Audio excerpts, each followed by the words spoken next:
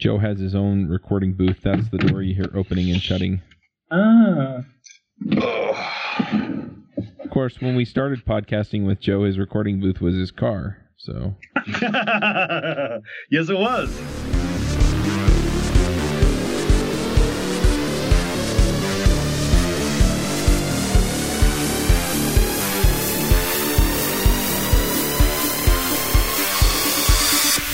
Have you ever felt like you're falling behind, or that the programming world is moving so fast that it's impossible to keep up? Then there's the issue of where to go to make sure you're up to date. The answer is to join a community dedicated to discussing the latest in JavaScript. I mean, wouldn't it be nice if you got JavaScript Jabber all day? Well, you can, kind of. We've created a Slack community for JavaScript Jabber. That means that you can connect with our listeners and guests on a platform you're most likely already using. Plus, we've set up a Keeping Current channel that pulls stories from across the web to help you know what people are talking about. And coming soon, we'll be holding monthly webinars and roundtable video chats to connect with experts in the community and with each other. So come join us at javascriptjabber.com/Slack. Hey everybody, and welcome to another JavaScript Jabber. This week on our panel we have Joe Eames. Hey. I'm Charles Max Wood from devchat.tv, and we have a special guest this week, and that's Rebecca Turner. Hi. You haven't been on for a little while, though we did just do the MyJS story. Do you want to give everyone a brief introduction? Sure. I'm the tech lead for the NPM command line tool team, which is me and Kat Marchand. And we're the ones who produce the actual NPM command that you run on the command line. Awesome. Yeah, cool. I think it's fair to assume we've talked about NPM in the past. Most JavaScript developers are aware of what it is if they don't use it every day. And I think that's just a function of what their job is. So let's just dive right into this. So NPM released version 5. Yeah, we're very excited about this. Now, one question that I have is, we're talking to the Node.js folks on Friday about Node.js 8.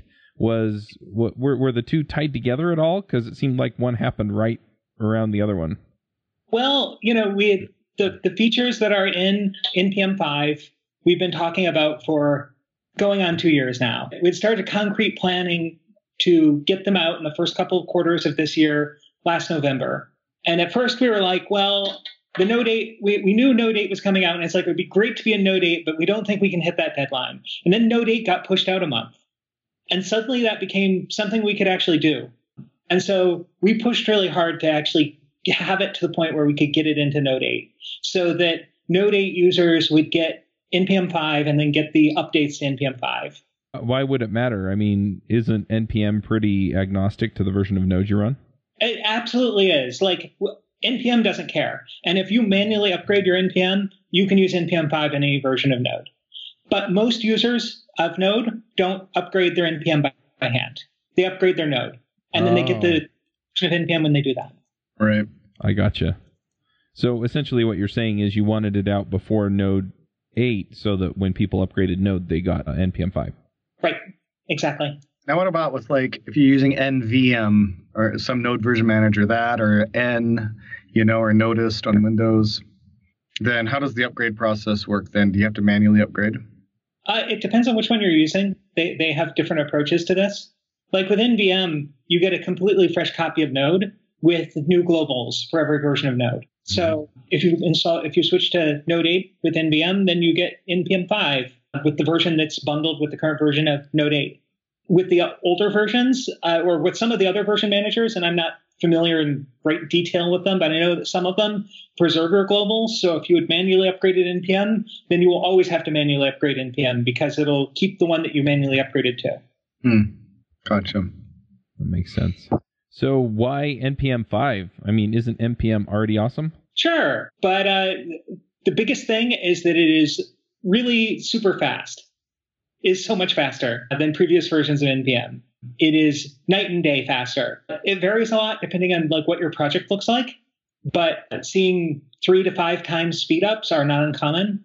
So, what was a minute install taking 20 seconds? It's a really substantial improvement. That's nice. I'm pretty used to package managers just taking forever anyway. I mean, apt-get, Ruby gems, they're slow. Sorry. It has to go out to the internet and download crap. It's slow. It's true. And if your internet is slow, it's still going to be slow. because we can't fix that. But we've done as much as we can in the other areas. And there's still a lot of room for improvement. So I expect NPM 5 over its lifetime to get even faster. So what do you do? I mean, what did you do to make it faster? Well, it turns out the NPM's cache, which dates back to node 0.2 or something, was really slow. And none of us were aware of just how slow it was. It was so slow that if you were on a fast network, it was sometimes no faster than just talking to the network. It was appallingly slow. And so the big thing that we started working on last November was rewriting the cache. And when we dropped that in, that's when we first saw these huge performance gains. Now, what is the function of the cache? So the cache makes it so you don't have to re-download modules as you get them off as NPM installs your project. So if you install a project and then go install something else that uses the same modules, like all of your test frameworks or your gulps or your grunts, then it will install it from the cache instead of having to download it off the internet. Okay. I was just curious because, sometimes they also cache like registry information and things like that. And so I wanted to make sure I understood. We do cache that as well. It's not just the tarballs. It is also the registry information. And that actually, one of the big changes there is previously we just had like some bespoke rules for how long we waited before we timed out your cache. And we now obey whatever the HTTP headers are. So for registry metadata, it's 5 minutes. So if somebody if you install a module and then somebody updates the version, you won't see that update for 5 minutes because that's what the website is telling us to do. Gotcha. Were there any other major things that you did that made it faster, or was it all just that cache? Well, no, there was one other major thing, which was, so we had a lock file for a long time, only we didn't call it a lock file. We called it shrink wrap. Mm-hmm. And this was a point of confusion for people. But what NPM 5 does, it makes that the default. And we renamed it. So it's called package-lock.json. And it is, in fact, actually exactly like the shrink wrap file that you had previously. But that, in conjunction with the improved cache, makes the install process that much faster because the lock file essentially acts as a cache of it stores the installer's ideas about what your tree should look like. So it doesn't have, so if your lock file is there, it doesn't have to think about that again. It doesn't have to go, all right, which versions of which packages? Now it's already got that all stored there. By the way, making that default, thank you. Yes. Yes, it has been a huge improvement for everyone. If people want to turn that off, can they? Yes, they can set package lock equals false in their NPM-RC. Okay. So why decide to make it default? Was the old way, I mean, is everybody not served as well with the way that, I guess, lock files not sure what to say here, the way the lock files didn't work? Is that bad for everybody? What you're asking is if it's default now, why wasn't it default before? Yeah. So NPM originally didn't have any lock file format when it was very first introduced, when Isaac was first working on it. And like a lot of things in NPM, it kind of incrementally got things added to it. So when the shrink wrap was added, which is for all intents and purposes a lock file, it was added. It was initially actually a separate project that was then folded into NPM. And so that means that it wasn't like core to, like, people who had been using NPM didn't expect to have it there. They'd gotten used to workflows that didn't use them. But I think most people are better served by having them. I think that it is the right decision to always have a package lock. There aren't many scenarios where you don't want one. Yeah, it eliminates a lot of issues with, oh, well, I got a package that's a different version than the one I expected. Or, I do an NPM install on my machine, and then my coworker does an NPM install on their machine. And, since it's pulling a package version that I already had on my machine, I have a much older version than theirs. And so stuff breaks on my machine, and then they fix it, and then it breaks on their machine. And yeah. Yeah. It ensures that all developers in a project are using the same tools. Yep. Well, also on deployment, it eliminates issues there too. And I've had all of those headaches in many languages. So if you didn't have a lot, can we maybe talk about a scenario where, like, this actually shows up? If you're for all those people that are out there that have just been doing like your basic Node and haven't run into this problem, maybe they aren't doing so much in the way of DevOps, right? And they haven't seen this problem. Can you kind of explain and talk about what this does and what it solves? So when you run npm install, it records the versions of all of the packages that you installed into your node modules folder, and it records where npm decided to put them. And so that way, when you say get a new laptop and clone your project down, you'll have exactly the same versions of everything that you had on your previous machine. It also means, of course, that anyone that you're collaborating with has the exact same version of everything, which relates to that whole thing where, Symver is a statement of intent from humans, and humans screw that up. And so, you're not supposed to introduce breaking changes in patch releases, but it doesn't mean people don't. And so this protects you from that. I would say that is the biggest piece. The fact that that NPM is able to be much faster with it is a bonus. The other thing that it allowed us to do is that we now store the SHA-SUM of the package. Actually, we store a SHA-512 if it's available, of the package that was installed in the lock file, so that we can verify it when you go to install, so that you know that it is bit for bit identical to what you had previously. So can't you just solve that problem by setting the package version to be an exact version in your package.json file? And is that not good enough? That's an excellent point. So no, you can't, because that'll lock down the versions of the modules that you personally install. It doesn't lock down the versions of all of their dependencies. Interesting. Because, you're setting the version of that, and everyone uses Symver ranges for their dependencies, so it doesn't lock down any of your, what we call transitive dependencies, the dependencies of your dependencies. Right.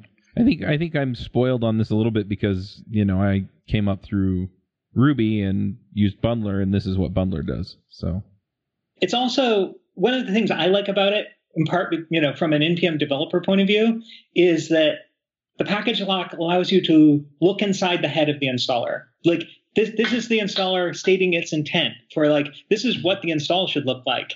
I'm just going to save this here, and then I'm going to go make your install look like that. Now, one thing that you've mentioned is that the shrink wrap being default speeds things up. Is that just because it doesn't have to do as much figuring out the dependencies, or is there more to it than that? No, that is primarily what it does. That's why it's faster.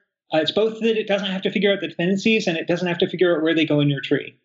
Because the shrink wrap describes exactly what your node modules will look like, or the package lock. I should say that we still have an npm shrink wrap command.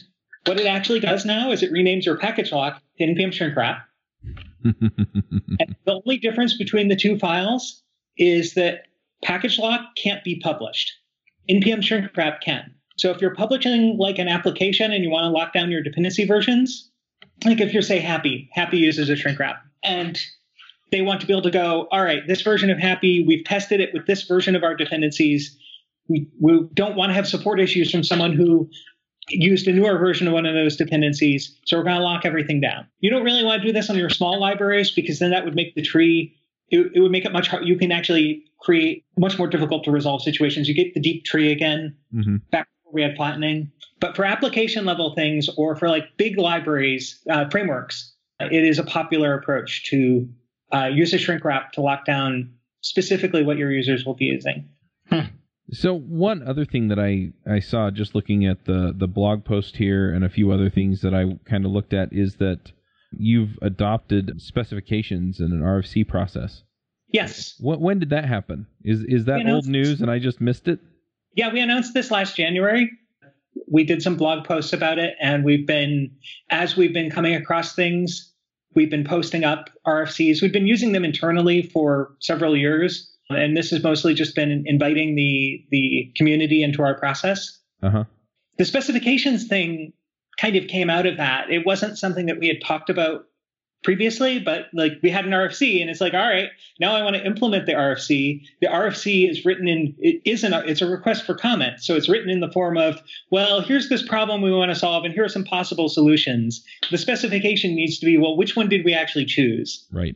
So we now have a specs folder in the NPM docs, and we're slowly starting to add things to that as we specify in detail how they're going to work. It also allowed us to write spec tests, which has been fantastic. Oh, I'm sure. I have another question, but it's completely unrelated. Joe, do you have anything you want to add to this before I move on? Go ahead. So one other thing that I saw is that it adds some new tools that are, in fact, it says right here, new tools intended for use with upcoming registry features. So are we looking at new things coming in the registry as well? Yes, that is true. Gosh, I'm not sure exactly what that's referring to specifically. Amongst the new registry features has been, we introduced so the normal package, when you get information about a package from the registry, it returns this document that has every version ever of the package and the full package JSON data for every package. And that package JSON data also includes the full README for every version. And so you can imagine this is kind of unbounded in how big it can get. And for some packages, it is absurdly large. So we have a new API endpoint that you can request a smaller version of that document. And so that helps us by, reducing our bandwidth bill, but also meaning that you have to download less. So it should be substantially faster. That makes sense. So relatedly, the introduction of SHA-512s. Historically, all packages have been hashed with SHA-1 on the registry. With NPM5, we're now doing both SHA-1 and SHA-512. We do the SHA-1 because all the older clients need to be able to still install your package, but newer clients will use the SHA-512. Makes sense.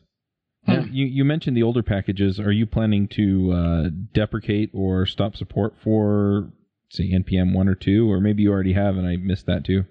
So we don't actually maintain we've spent a period of time trying to do an LTS version of NPM. And ultimately we gave up on that because nobody installs NPM as an LTS. Mm-hmm. People are in two camps. They either use whatever version came with Node or they upgrade to the latest.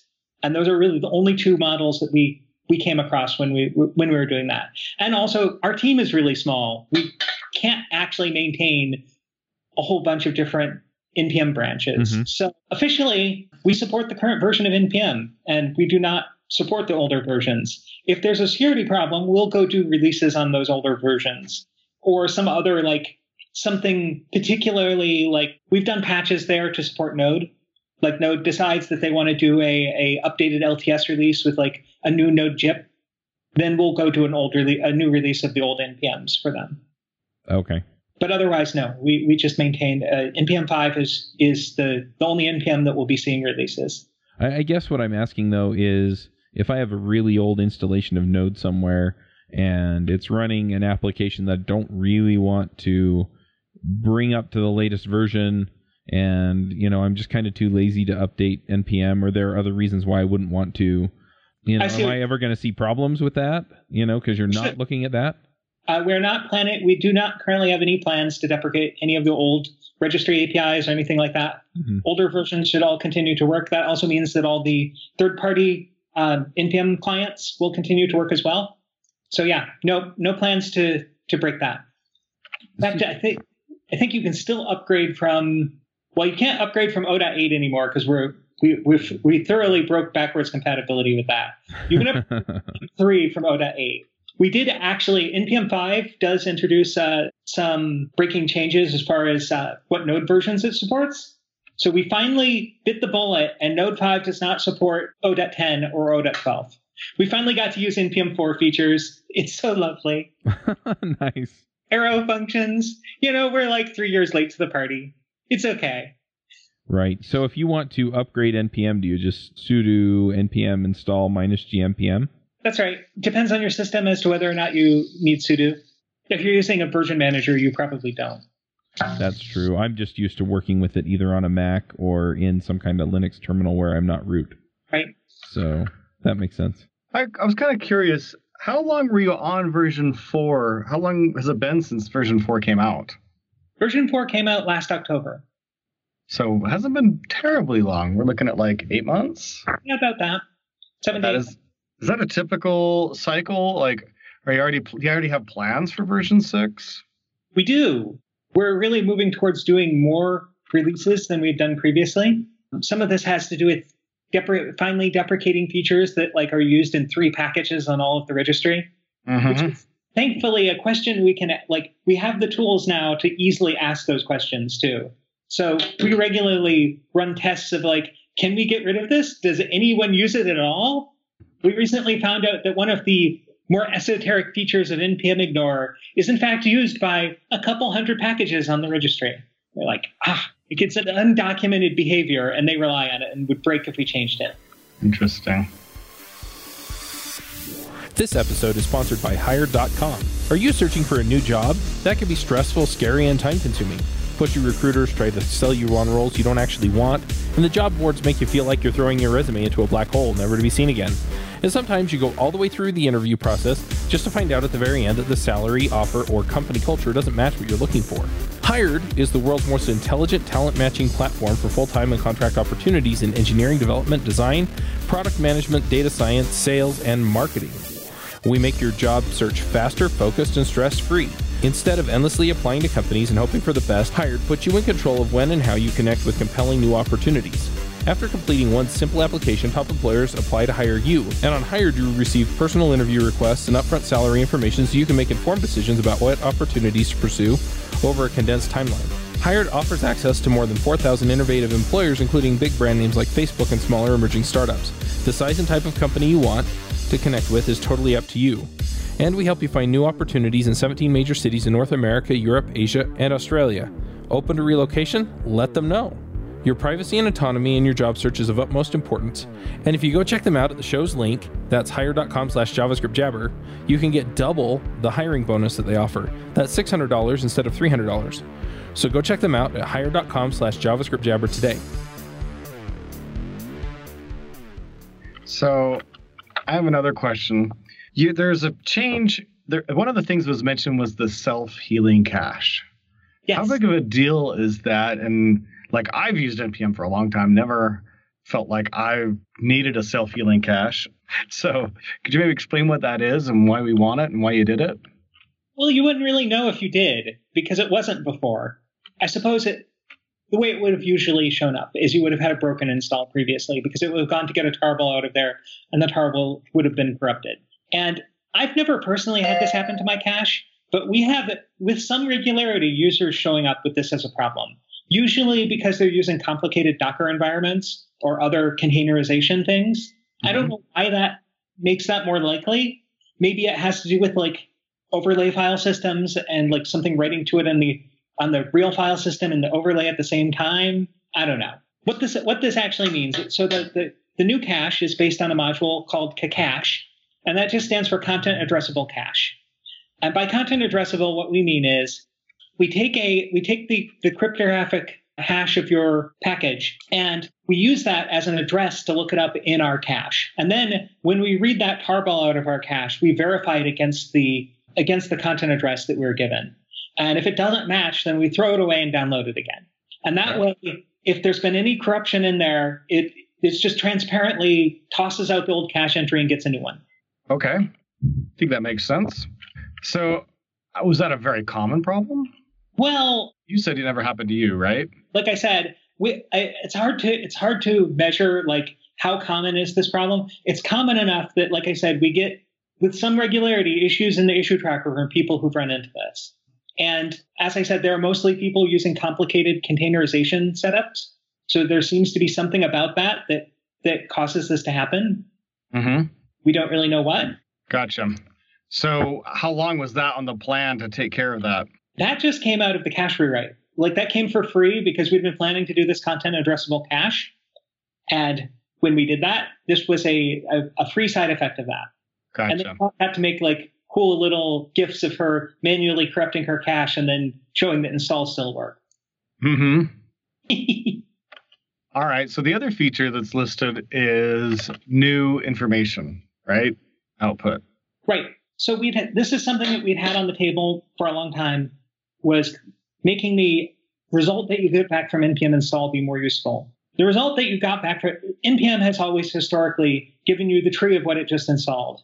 npm 2 and earlier gave you a separate tree for every module installed, and npm 3 just gave you a single tree. But either way, this seemed like a great thing when you were installing 5 modules. These days, I installed just my base dev environment and I have 300 modules in my tree. So that tree is not, displaying that in the output is not useful. So we got rid of that and turned it into a summary. And actually, we've already accepted a user patch that now also summarizes specifically what you ask for on the command line if you ask for anything there. So if you do npm install name a thing, it'll tell you, yeah, I installed that thing for you, and this is the version we found for that. And then it also says, I installed 50 items, updated 7, and deleted 2. I see. What do you did you have a lot of big hand into the exact design of that? Was that based on your own personal experience as to how that ended up getting designed? Yeah, I mean, I just kind of threw something together and put it out there, and then we got feedback from users and we iterated on it. Okay, cool. But yeah, that was one of those things. I have these experimental branches where like I'll get in a brainstorm and I'll throw something together, and it won't have any tests and it won't have any product, like deeper product thought to it. And I'll just push it out there.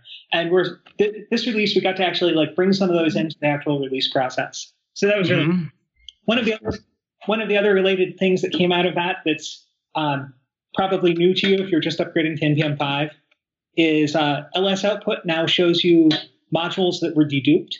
It shows you the full logical tree of like, here's everything and how it relates to each other. And some places here, we didn't actually install a module there. It's just conceptually there. And so it has like a little dedupe marker next to the item in the list. Right. That's cool. So I have a question. You mentioned that you were able to come up to Node 4 syntax. Yes. Why not just go all the way to Node 8? Because we want Node 4 users to still be able to update their NPM. Oh, I guess that makes sense. Yeah. Well, and there are wider systems like AWS Lambda, for example, that still use Node 4, so that makes a lot of sense. Yeah. The percentage of users on Node 4 is still pretty substantial. Oh, really? I haven't seen Lori's latest numbers recently, but I know ODAT 10 and ODAT 12 together are under 5% now. But that's a very recent change. It takes, it's because once something's deployed to operations, no one wants to touch it because it works. Yep. Right. I wouldn't want to upgrade it if it was mine. No, that's true. Something else new that we haven't talked about, the file specifier. Not something that people use that much, but some people it's pretty key to how they have their packages set up. You can put file paths in your package JSON. Usually you put this as pointing to something inside of your package, and it would copy from there into your Node modules. And we've changed this. It now makes a symlink. Oh, that makes sense. Yeah. I mean, it's much faster, of course, because we're just making a symlink. But we can also verify that what's in your Node modules actually matches the source because it's just a symlink. If the symlink is pointing at the right place, then it's correct. And if it's not correct. When it was a bunch of files copied from a folder that maybe were mutated by the post install, it was really hard to tell. That came out of our sitting down going, well, if we make package locks, standard and everybody has to have them, then we really have to these cases have to make sense and have to not be in a case where it's like, well, I changed it and now it's not updating in my Node modules. What? Mm-hmm.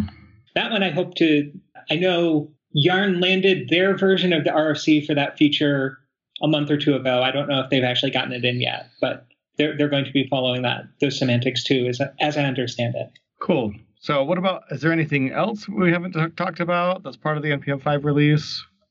What do you think users will be most impacted by and most affected by?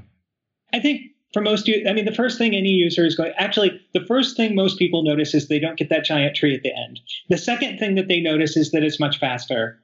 And then the package lock is kind of a distant third, unless you actually are aware of these things and comfortable with them. Most users are like, well, there's this file here now, but everything else seems better. So that's great. So if it's locked, how do you update it? Do you just update your package.json and say, I want something else? Ordinarily, you'd run npm install or npm update. Uh-huh. For a long time, npm update had been kind of scary, but it works pretty well now. So you run npm update, and it will update to the latest symver. If you don't give it any arguments, it'll update to match the symver from your package.json, all the modules in your Node modules. Okay. And then it updates your package lock at the same time. And of course, you get an easy way to review that because your package lock is checked in. When you go to add that to your Git, it has a summary of, here's what it changed. Joe, did you get to ask your Yarn question yet? Oh, no, I totally forgot about that. Yeah, I wanted to ask, so Yarn has been a thing that people have been talking about a lot lately, right?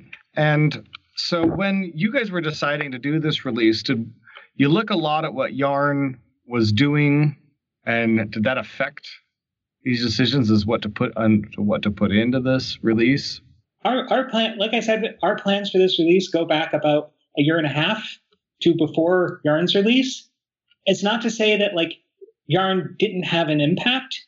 Things like having a lock file by default was something where we're sitting there and talking about, we've been planning on making the NPM shrink wrap good enough that you could use it all the time. Once you have that, then you can actually have a lock file by default. But Yarn was an excellent indicator that that was something that was valuable to people. Mm-hmm. Does that answer your question? Yeah, that does. Other than that, do you have any other plans to incorporate any features that Yarn has? I'm not aware of a substantial, like, I don't think there's that big of a difference in our feature parity. There are a lot of alternative package managers. Yarn isn't the only one. We've also been working pretty closely with the developer of PNPM. PNPM is interesting because it makes it, when it does installs, it doesn't copy all the files into your node modules. It makes hard links. It is by and far the fastest single package manager for NPM. Cool. Now, do Yarn and PNPM and all the rest of these use the NPM registry? Yes. Yeah, everyone uses the NPM registry. The only kind of caveat to that is CNPM, which is the NPM client that's primarily used in China. They actually run a registry mirror behind the Great Firewall for obvious network reasons. Mm-hmm. You don't want to have to do package requests over the firewall. So they have their own client that talks privately to their registry, and then that registry is a full copy of our registry. And they actually have something where you can like publish to their registry or to our registry. You don't have to publish to ours. It's not 100% clear to me, but they're the one exception to that. Right. What about RNPM, which is React Native? Is that a completely different registry? I'm not familiar with it. Okay. I just have never looked, so I don't know. I would be surprised. Most people are like, well, we could run our own registry and then pay all the costs of supporting that and have an operations team, or we could just use NPM. All right. Well, are there any other things that you want to talk about, Joe, or things that you think we should have brought up, Rebecca? Nothing on my side. I'll say a few more words about Yarn. Amongst the end users, there's sometimes people are like, either, I found this exciting thing and now won't you come and, say something controversial about this competitor of yours. But the fact is that all of us on all of the development teams would prefer that this be collaborative. And to that end, like one of the speed improvements that we found when we were writing our cache, when we were looking at Yarn in like the last month of development, we found that they hadn't implemented that. Kat actually PR'd that 20% speed improvement for Yarn. It was substantial. So, yes. Well, that's one thing that I think is cool is that, maybe somebody wanted it to work just a little differently or do something different. And the use case is there. And yeah, that's great that everybody, you're contributing to them and they're contributing to you. And yeah, that's awesome. All right. Well, let's go ahead and do some picks. This episode is sponsored by Newbie RemoteConf. Newbie RemoteConf is a 2-day completely virtual conference hosted by none other than Charles Max Wood. If travel expenses are an issue or you just can't afford to be away from home for 2 days, then join us. It's virtual. This conference is focused on people who are new to programming who want to learn what the pros know, or just get a leg up in getting a job and getting into the programming community. We'll have speakers from all over the programming community to help you stay current, and a Slack room where you can connect with speakers and other attendees in real time. We'll also have a live roundtable video chat for attendees and speakers, plus we'll provide the talk recordings to you within days of the conference. I'll go ahead and throw out some picks. So my kids, they like to spend time with Dad. It's kind of fun. And so there are a couple of things that I really enjoy doing with them. One of these picks I hesitate a little bit to pick just because some people have political stances that they're going to have feelings. But they're terrific books. And yeah, if it bothers you that I'm going to pick a book by Rush Limbaugh, then just close your ears for a minute. But he's got some children's books, which are historical novels written for kids. And, it just tells the story. And, this history teacher takes middle school kids back in time to the American Revolution. And they're really great. And so I've been reading those to them. It's Rush Revere and the Brave Pilgrims, I believe, is the first one. And there are, I think, 5 total books. And my kids are just loving them, and they know who all these historical figures are, and they know what they were famous for, and anyway, they're tremendous. The other thing, which if you have more of a technical, maybe mechanical engineering bent that we've been getting for my kids, they get a Tinker Crate and a Kiwi Crate. And the Tinker Crates are for the older kids, and the Kiwi Crates are for the younger kids. And so the last ones that I got with my kids, they had a 3D viewer that they built with mirrors, and then they had little slots to slide the pictures in. And I built that with the older kids. And then the younger kids, they had these little, they're kind of like really, really fat straws. And you put kind of this foam thing in one end, and you put fins on the other end. And then it had an air bladder with a hose on it and an apparatus that you put it into so you could change the angle of the rocket launcher, and it would launch the rockets. And then it also had kites, like really small kites, and something else in it. But anyway, so it was all about like air pressure, aerodynamics, and just, moving things with air.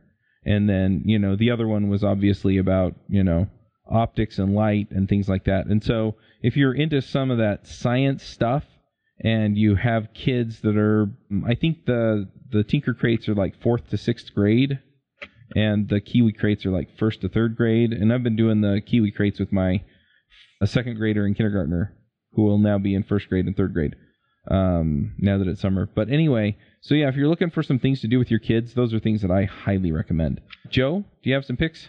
Yeah, you bet. So I've been watching a show called Gravity Falls. It's been awesome. Really like it. It's a cartoon, kind of for adults. So I want to pick that. And I also want to pick board games in general. The local retail store near my house is going out of business. And the board game store, they're going out of business, which is sad. But that's just the way that things work. There's been a shift in what's profitable in retail locations, especially when selling things just can't compete with Amazon. Mm-hmm. But it'll be too bad, and I'll miss being able to go into a store and see what's new about board games. So I hope that that doesn't mean that the types of media that are just easy for people to consume, like video games and TV shows, crowd out board games and they no longer become a thing. So I want to pick board games, and as a great way to spend your time, and that's my final pick. All right, Rebecca, do you have some picks for us? Sure. I'm actually going to pick 2 side projects of Kat and me. We've both been kind of just living development for the past 6 months, and so other hobbies all went to the wayside. But these are kind of exciting. So one is Kat put together a tool called NPX. And NPX, you type in NPX and the name of some command line tool somewhere on NPM, and it installs it and runs the command for you. And it does this all transparently. And if you happen to have it installed locally, it just uses the locally installed one. It was started as a way to run the stuff that's in your node modules.bin that your lifecycle scripts can run, but you just wanted to run it from the command line. You could NPX the name of the thing. And then she was like, I could just install the module. So now it completely changes your relationship with these little command line tools. So you don't need to install rimraf if you want to remove something. You can run NPX rimraf and it'll install it and then run it for you. So I think that's really exciting. We may actually bring that into NPM and ship it as an additional binary at some point because it's so good. But it was just a thing that she hacked together in a few hours and was like, look at this thing I made. And it totally changes your relationship with these things. That's cool. Yeah. So the other thing is a little library I put together, which I call FunStream. And it's about making streams. It gives streams the iterator functions that arrays have.